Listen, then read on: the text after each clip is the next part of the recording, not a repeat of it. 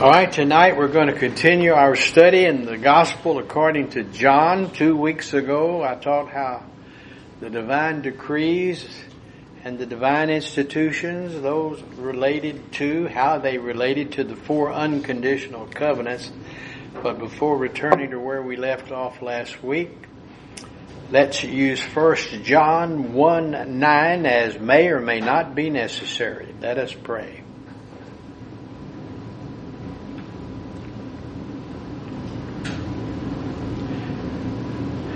Father, we're grateful for the privilege of being able to come together and study your word. Guide us now and direct us, for I ask these things in Jesus' name. Amen. Again, we're going to do some review and then pick up with new material on page 3. All right, the doctrine of the 4 divine institutions, they are certainly under attack today. No doubt. They are, of course, volition, marriage, family, and nationalism. So let's see how they relate to the divine institutions and how each, of course, relates to the other. And we'll eventually look at the authority realms that should be supporting the divine institutions. All right, God early on established an organization chart. For example, we looked at how the Father, the Son, and the Holy Spirit are co-equal, co-infinite, and co-eternal. And interestingly enough, at a point in time, the Lord Jesus and the Holy Spirit agreed to get under the authority of the Father for the very first time they ever got under anybody's authority. But as deity, they shared the triune nature of equality. However, in time, of course, Jesus and the Holy Spirit agreed to get under the authority as the Father developed the plan and the Lord Jesus agreed to execute the plan. And that all can be found in what the Colonel Theme calls the Eternal Life Conference. Isaiah 48:16 and 17, "Come near me and listen to this, said the Lord Jesus. From the first announcement I have not spoken in secret. At the time it happens I am here. And now the sovereign Lord has sent me with His Spirit." This is what the Lord says, your Redeemer, the Holy One of Israel. "I am the Lord your God who teaches you what is best for you, who directs you in the way you should go." All right, so the principle of authority is clearly seen in the garden. The woman failed by refusing the authority of the Word and even distorting the Word. And then the authority of the husband was thus mentally seduced. Adam just chose to eat the fruit and thus refused the authority of the Word of God. So rebellion against the authority of the Word, rebellion of the authority against the husband, and again Adam just chose to eat. So we think about that and what would have happened had they not done that, but that's just what if history. But let's look at what is history. So God has established authorities to permit the proper functioning of His plan in the devil's world. I think it's really best expressed in an expanded translation of 1 Peter 5:5, a book which we have studied. And it says, "In the same way, you novices in Scripture, place yourselves under orders of your pastor teacher. Yes, every believer must submit to his or her right pastor teacher and metabolize the teachings of your God-appointed instructor. It must be done with humility, for God places Himself in battle array against the arrogant, unteachable types. In contrast, He keeps on providing grace benefits to those who desire the Word of God." And so that's why we have Scripture, why we have pastor teachers, and we should get under their authority. Now, and also 1 Peter 5:6 and 7 tells us that if we do, we're going to be blessed, and if we don't, we're going to be cursed. Now let's go on. Let's take a look at the giant statue of gold, which we talked a little bit about last week. And all of these are an expression of and a prediction of what is going to happen. That there'll be a Chaldean empire, the Medes and Persians, and then the Greco-Macedonian, and then the Roman, and then the revived Roman Empire. And that's the meaning of the vision. All right, let's take a look at each of those empires very quickly, and we'll get with new material on the next page. All right, Daniel is told, and so he then tells, you, Nebuchadnezzar, are the head of gold. And Daniel 2:37 and 38, you, O king, are the King of kings. The God of heaven has given you dominion and power and might and glory. In your hands he has placed mankind and the beasts of the field and the birds of the air, wherever they live. He has made you ruler over them all. So he had a great empire, and we see the Babylonian Empire there, and you can see how vast it is. And he was over all of that, and he took credit for everything that happened there. And unfortunately, that was a problem. So God had to teach him a lesson. So the lesson begins with the vision. And we talked about that. Remember, this is all review. Then we had a Medo-Persian Empire and a Grecian Empire. And verse 39 says, after you another kingdom will rise inferior to yours. And certainly we have the Grecian Empire shown. And I gave you a separate chart, a colored chart, that shows what happened after Alexander the Great died. It was turned over to 5 kings. You can see in the green, Cassandra, and the area that he took over, which is basically Macedonia, and the city-states of Greece. And then Lysimachus took over in the purple, and basically he got what we call Yugoslavia. If you look at a map, you'll see that Yugoslavia and the Slavs runs in that direction, and it was called Dalmatia in the New Testament. So Paul went there during his interim between the first and second imprisonment. He's said to have gone to Dalmatia. So he crossed the Hellespont, crossing over from Turkey over into Europe, where the blue there, right there where it's blue, and then purple on the other side. So he turned left and went down to Achaia. In other words, he went turned left. He went south instead of going north. But in between, he went north, which makes sense because the scripture says he went to Dalmatia. Well, he hadn't been there. So he went up there to witness to the Slavs, and as they were called. And then the big guy was Antigonus. He on the way over to fight the Persians, he stopped for a short time there, and he had that vast empire that extended on down into the Holy Land. And he's the one that will lose out. He will actually be killed. He was called, as I recall, Monophthalmos, because he had one eye. And mono, one, phthalmos, we get our word for our eye doctors. And he was tall and he was impressive, but he ended up being killed in a war with the Ptolemies. The yellow down there is the Ptolemies. They took over, that's Egypt. And then you have the Seleucids, who were the really bad guys, and they're in the green. So you can see how there are 2 that have biblical significance. One is the Seleucus, and the other is the Ptolemies. So the Seleucids and the Ptolemies, they fought over Israel for some time, and we'll get more of that as we proceed on. But I thought that was an interesting map, and you guys have been so faithful to come to Bible study on Wednesday, and I thought they're worth a colored map. So just feel like,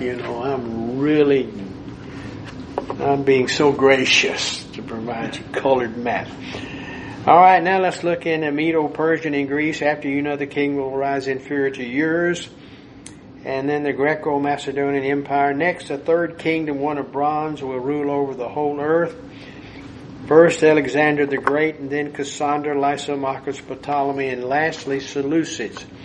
You will recall our previous teachings regarding the war between the Ptolemies and the Seleucids. Several of them, they would fight over who's going to control Israel. And finally the Seleucids take control of Israel, and that is a problem. The victory ultimately will be decided by the Maccabean revolt, resulting in a quasi-Jewish nation. So we provided a map then of the Egyptian Empire, that would be the Ptolemies.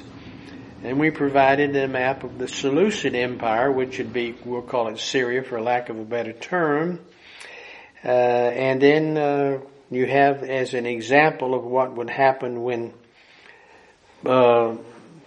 Pompey will take over for Rome, Israel. So eventually that's in 60 BC, but up in the 140s and 150s and so forth, you have the wars going on, and particularly the Seleucids were very, very evil. Once they took over the Holy Land, ultimately the big bad guy was Antiochus Epiphanes, and he, of course, was the one who took Jewish babies and he built and put them in the fire inside the temple even, and he also had a pig that he sacrificed in the temple, and he also put a statue, a false statue in the idol in the temple. So he was just totally a bad guy. And that's what caused the Maccabean rebellion, Julius Maccabee and his boys, and they won the war. And then they couldn't get along. They couldn't decide who was going to be the high priest, who, would be the ruler, political ruler. And so Pompey saw this happening when he was chasing Mithridates. He had an assignment from the Senate to chase him down and kill him because he was stealing from Rome by stopping their ships in the Mediterranean. And so Rome said, well, you got to get him. So he went up there, and Mithridates made his way up into southern Russia, and Pompey decided, I'm not going to go up there because that's going to be too dangerous, but there is trouble down in Israel. They can't decide anything, so I'm going to go down there and take care of them. So he had to do something. He had all those soldiers there, and he, like a good military man, he wanted to fight. So he sent his boys down there, and they took over. So next we'll follow Roman rule under Pompey, and of course he made, as I like to say, Israel a jewel in the crown of Rome. All right, then let's talk about the Roman Empire. Daniel chapter 2, beginning with verse 40, and then we provided a map of that Roman Empire. Verse 40 says, finally, now chapter 2 must be read, and you get to chapter 3, you want to jump over it and go to chapter 4 in Daniel. And if you read, Colonel Thiem taught Daniel chapter 1, 2, 3, 4, 5, and 6, and then he stopped, and he didn't teach after that. And I have taught the whole book, and the book is on the internet. You can find it, of course, under Pastor Merritt's study books. But he explains to you in his book why you need to jump over the chapter. And that's what we will see we will do. We will jump from chapter 2 to chapter 4. But that's a nice little home study problem to look at. All right, so the above three maps representing Ptolemy, Seleucid, and Maccabean empires give us a history montage of the Middle East after the death of Alexander. The three participated in several wars. Next we'll follow Rome, under which, of course, Pompey conquered. Now let's again go to 240. Finally, there will be a fourth kingdom, strong as iron. This is Daniel talking now to Nebuchadnezzar. Remember, Nebuchadnezzar was walking in his palace and he was looking out and seeing all the things that he did. He was eating up with the first thing God hates, proud look. And God said, I'm going to teach you a lesson. And so he gave him this vision. He didn't know what it was. He asked Daniel. Daniel told him what it was, and that's what we're reading about. So he says, you're the head of gold. Then he says, finally there'll be a fourth kingdom, strong as iron, for iron breaks and smashes everything. Talking about Rome. And as iron breaks things to pieces, so it will crush and break all the others. And then there's the revived Roman Empire ruling in the tribulation under the heading entitled the Divine Kingdom. Now what he in the vision, he sees a rock rolling down a hill. It hits the big statue at the bottom of the feet and destroys it. That rolling stone is Jesus Christ. And that's, of course, at his second advent when he will destroy all the kingdoms of the world. And then that would even include the revived Roman Empire. So we see the Roman Empire, and then we've talked about the revived Roman Empire before during the tribulation period. And we'll speak to it in great detail under our doctrine of dispensations. And we'll be starting the story on we will be starting the lesson of the three eschatological dispensations. First with the tribulation. And I would point out how important it is for believers to take a look at the tribulation, because most of the scriptures are in the book of the Revelation. And it is the only book in the Bible that promises the believer a blessing if they will study it. So, shouted from the housetop, so to speak. Then we're going to start it on Sunday. And we will talk more about that later. But let's go ahead now with verse 41. Just as you saw that the feet and toes were partly of baked clay and partly of iron, in other words, a mixture of all the nations under the Roman Empire, all different kinds of people, they gathered them together and put them under one Roman Empire, one Roman rulership. So it's partly of iron, partly of clay, so this will be a divided kingdom, yet it will have some of the strength of iron in it. It'll be a federation, much like federalism. Even as you saw iron mixed with clay. That's what our Constitution was designed to do, have federalism, states' rights. And all of a sudden, states' rights are important. See, when Trump took over, he was recognizing that we are a republic. And so we have limited rights at the federal head. Now, all of a sudden, the Democrats don't. See, the Democrats have always hated states' rights. They wanted to put all of us states underneath the federal head. And they fought and fought and fought. The whole Civil War was fought over that one issue. States' rights. Now, suddenly, when Trump gets in charge, he's not doing anything. He should come in and dominate us and put us under his thumb. And he should take care of this, he should take care of that, and we shouldn't have the governors doing anything.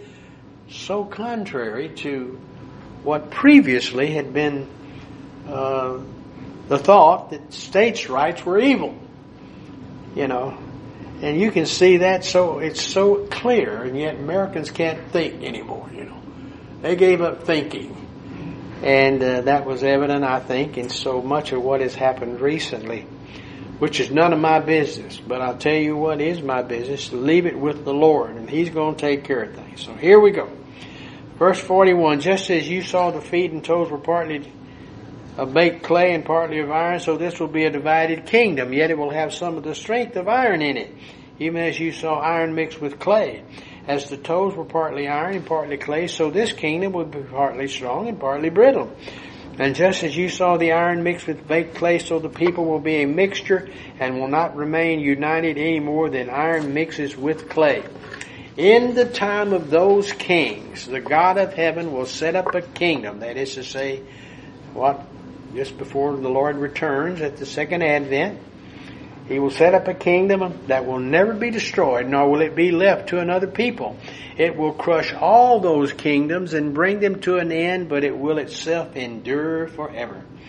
This is the meaning of the vision of the rock cut out of a mountain, that's Christ, rolling down the hill, and He strikes the feet of the statue. But not by human hands, no. A rock that broke the iron, the bronze, the clay, the silver, and the gold to pieces. All right, now under the heading, we're going to jump to chapter 4. God will show the king what will take place in the future. The dream is true and the interpretation is trustworthy. All right, verse 5. I had a dream that made me afraid. I was lying in my bed. The images and visions that passed through my mind terrified me. So I commanded that all the wise men of Babylon be brought before me to interpret the dream for me. When the magicians, enchanters, astrologers, and diviners came, I told them the dream. But they could not interpret it for me.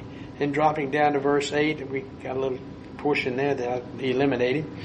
Finally, Daniel came into my presence and told him, I told him the dream.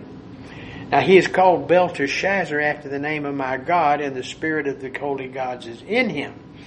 I said, Belshazzar, chief of the magicians, I know the spirit of the holy gods is in you, and no mystery is too difficult for you. Here is my dream. Interpret it for me. These are the visions I saw lying in my bed. I looked, and there before me stood a tree in the middle of the land.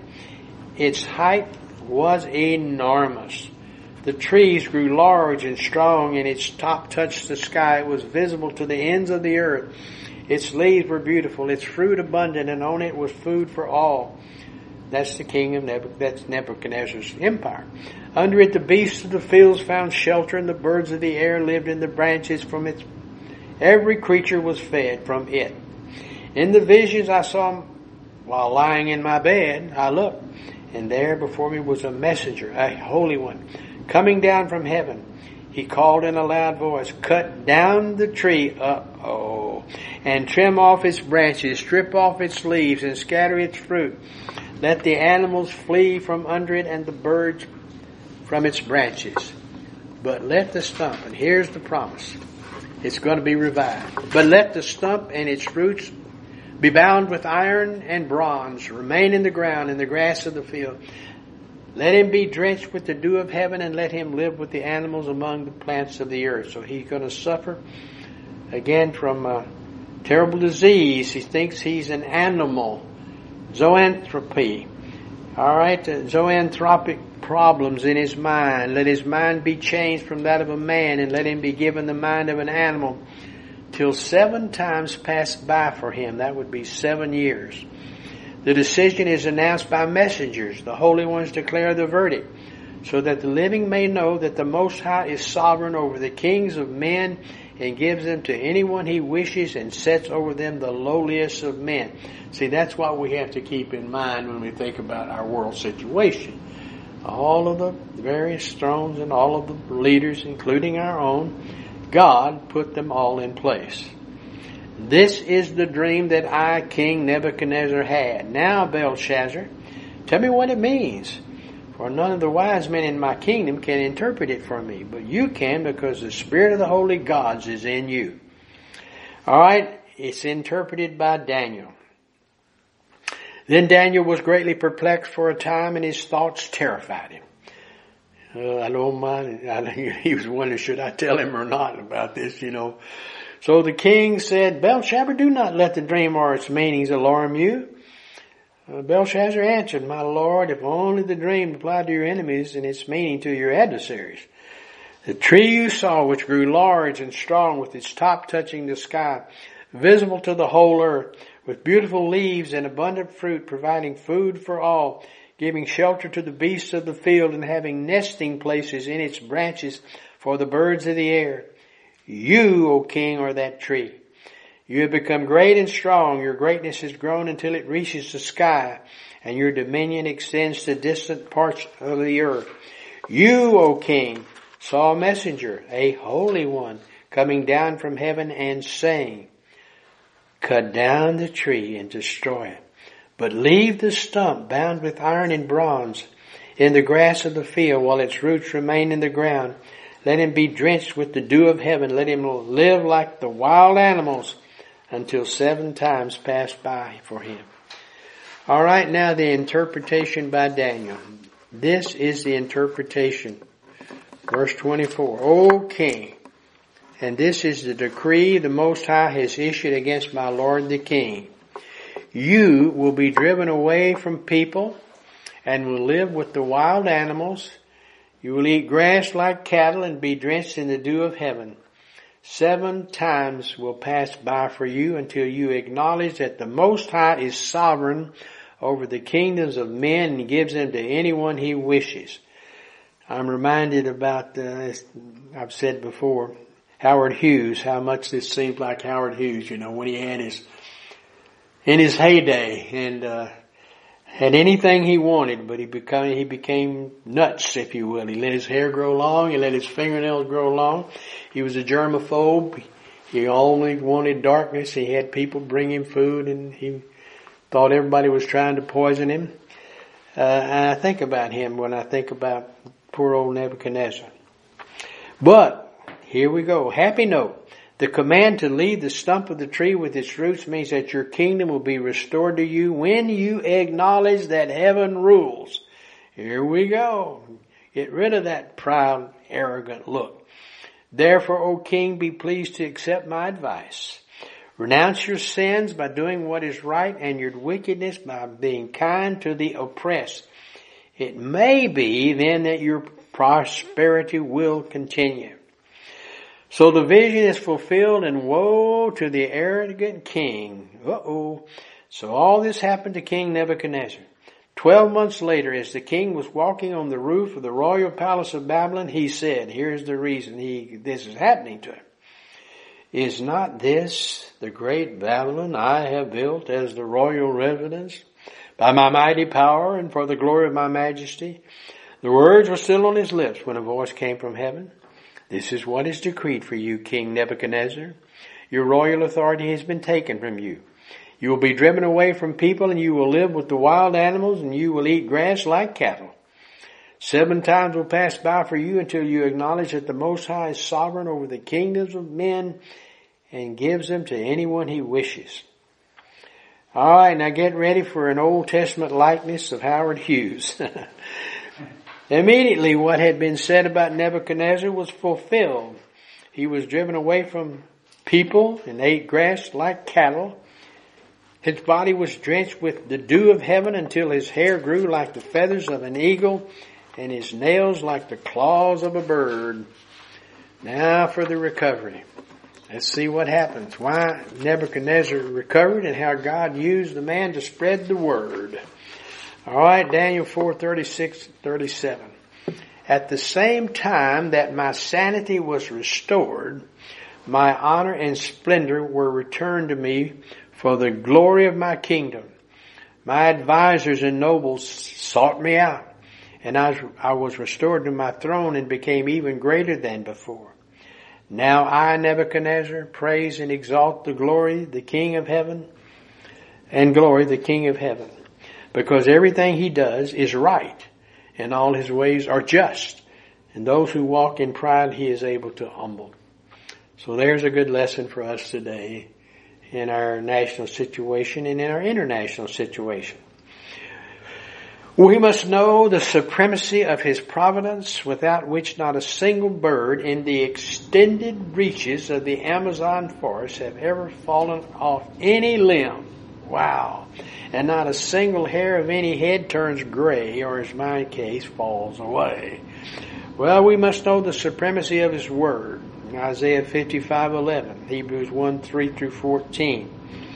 NIV 55:11, so shall my word be that goeth forth out of my mouth. It shall not return unto me void, but it shall accomplish that which I please, and it shall prosper in the thing whereunto I have sent it. Or the book of Hebrews, written by an anonymous writer just before the fall of Israel, 68 AD. The sun is the radiance of God's glory and the exact representation of his being, sustaining all things by his powerful word. After he had provided purification for sins, what did he do? He sat down at the right hand of the Majesty in heaven. So he became as much superior to the angels as the name he has inherited is superior to theirs. For which of the angels did God ever say? This is for those who like to worship angels. You are my son, today I have become your father. Or again, I will be his father, and he will be my son. And again, when God brings His firstborn into the world, He says, let all God's angels worship Him. In speaking of the angels, He says, He makes His angels winds, His servants flames of fire. But what about the Son, He says? Your throne, O God, will last forever and ever, and righteousness will be the scepter of your kingdom. You have loved righteousness and hated wickedness. Therefore, God, your God, has set you above your companions by anointing you with the oil of joy. He also says, in the beginning, O Lord, you laid the foundations of the earth, and the heavens are the work of your hands. They will perish, but you remain. They will all wear out like a garment. You will roll them up like a robe. Like a garment they will be changed. But you remain the same, and your years will never end. To which of the angels did God ever say, sit at my right hand until I make your enemies a footstool for your feet? Are not all angels ministering spirits sent to serve those who will inherit salvation? So we must know the supremacy of His purity. He never sinned. He never had 1 millisecond of a bad attitude or a sinful lust. We must know the supremacy of His trustworthiness, that He always keeps His word, absolutely, without fail. And the supremacy of His justice. He will render all accounts settled in the universe, either on the cross or in hell. We must know the supremacy of His patience. He has endured you and me for decades. He has endured the world, and He brings the sun out to shine on it. Can you imagine why the sun rose this morning on this wicked world so full of sinners? We must know the supremacy of Christ and His sovereign-like obedience. He kept every one of His Father's commands and embraced the cross with total willingness. He is meek and lowly and tender. He will not break a bruised reed or quench a smoldering flax. Isaiah chapter 42 verses 1 through 4. Here is my servant, whom I uphold, my chosen one in whom I delight. I will put my spirit on him, and he will bring justice to the nations. He will not shout or cry out or raise his voice in the streets. A bruised reed he will not break, and a smoldering wick he will not snuff out. In faithfulness he will bring forth justice. He will not falter or be discouraged till he establishes justice on earth. In his law the islands will put their hopes. We must know the supremacy of his wrath. One day it will explode on this world from heaven, such that all who have rejected him will call for rocks to crush their brain, lest they have to face the wrath of the Lamb. Revelation 6:16 and 17 makes it clear. They call to the mountains and the rocks, fall on us and hide us from the face of him who sits on the throne and from the wrath of the Lamb. For the great day of their wrath has come, and who can stand? When some people see Christians being punished for their faith, and I hear someone ask, where is your supreme Christ?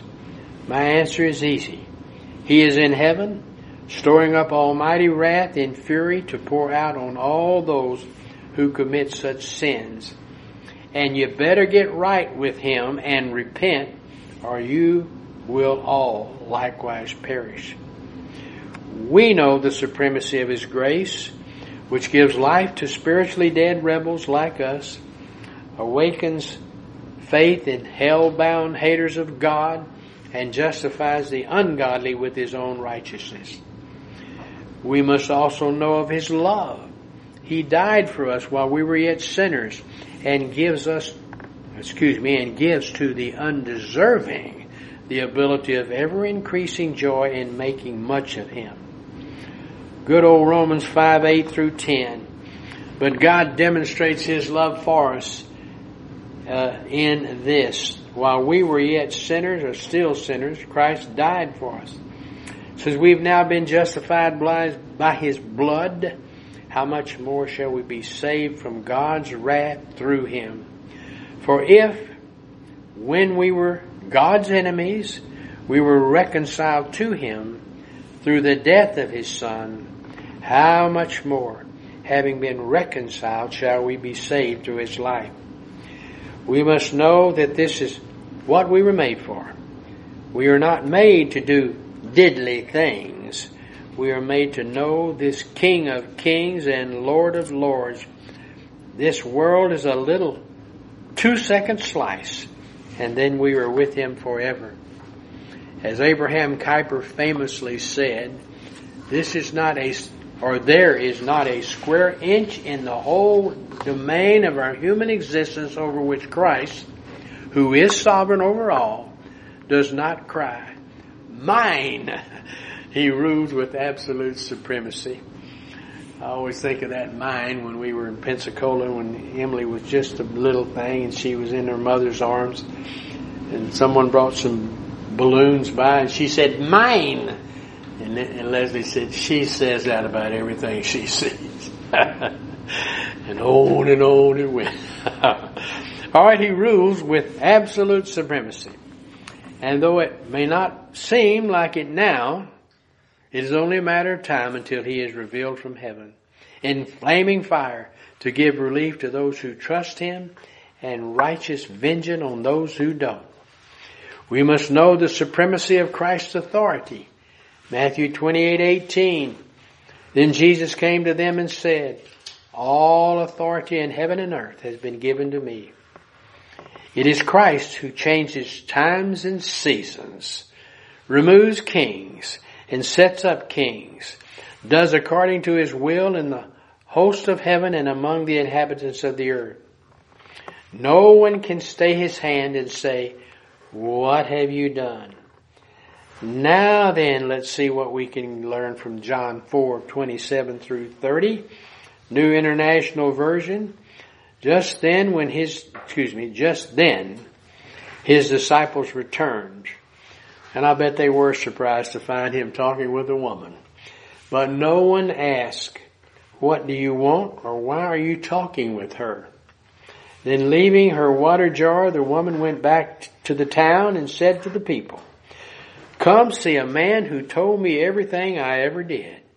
Could this be the Christ?" They came out of the town and made their way toward him. And I certainly think the best way to teach these verses is to review the doctrine of witnessing. And of course, that's a wonderful place to stop. I know I'm stopping a little early, but I don't think I'll get a protest. So let's close her out with an invitation to anyone who may be without Christ, without hope, and without eternal life. Because right where you are, whatever you might be doing, you can tell the Father, "I am believing on God the Son, and on the promise of the Word you will be saved." Just as the Scripture says, and as we have seen tonight in several Scriptures. Certainly all have sinned, just like old Nebuchadnezzar, and come short of the glory of God, but the wages of sin is certainly death. So the resolution is, of course, Christ on the cross, when he took care of all the sins of the world. For you see, God sent his Son into the world not to condemn the world, but that the world through him might be saved. So God did indeed love the world and gave his only begotten Son, that whosoever did believe, would receive eternal life. All because of what he did and not anything we did. And now I'm going to close. So when I give you a moment of silence, I want you to think about that. Think about it. And do it. Tell God the Father, "I am believing on God the Son."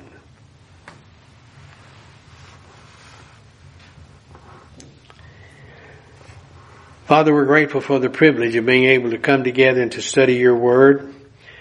Now, of course, I would ask that God the Holy Spirit would take that which I have presented, make it real, in order that we might grow in your wonderful grace and become more like our Lord and Savior even Jesus the Christ. Amen.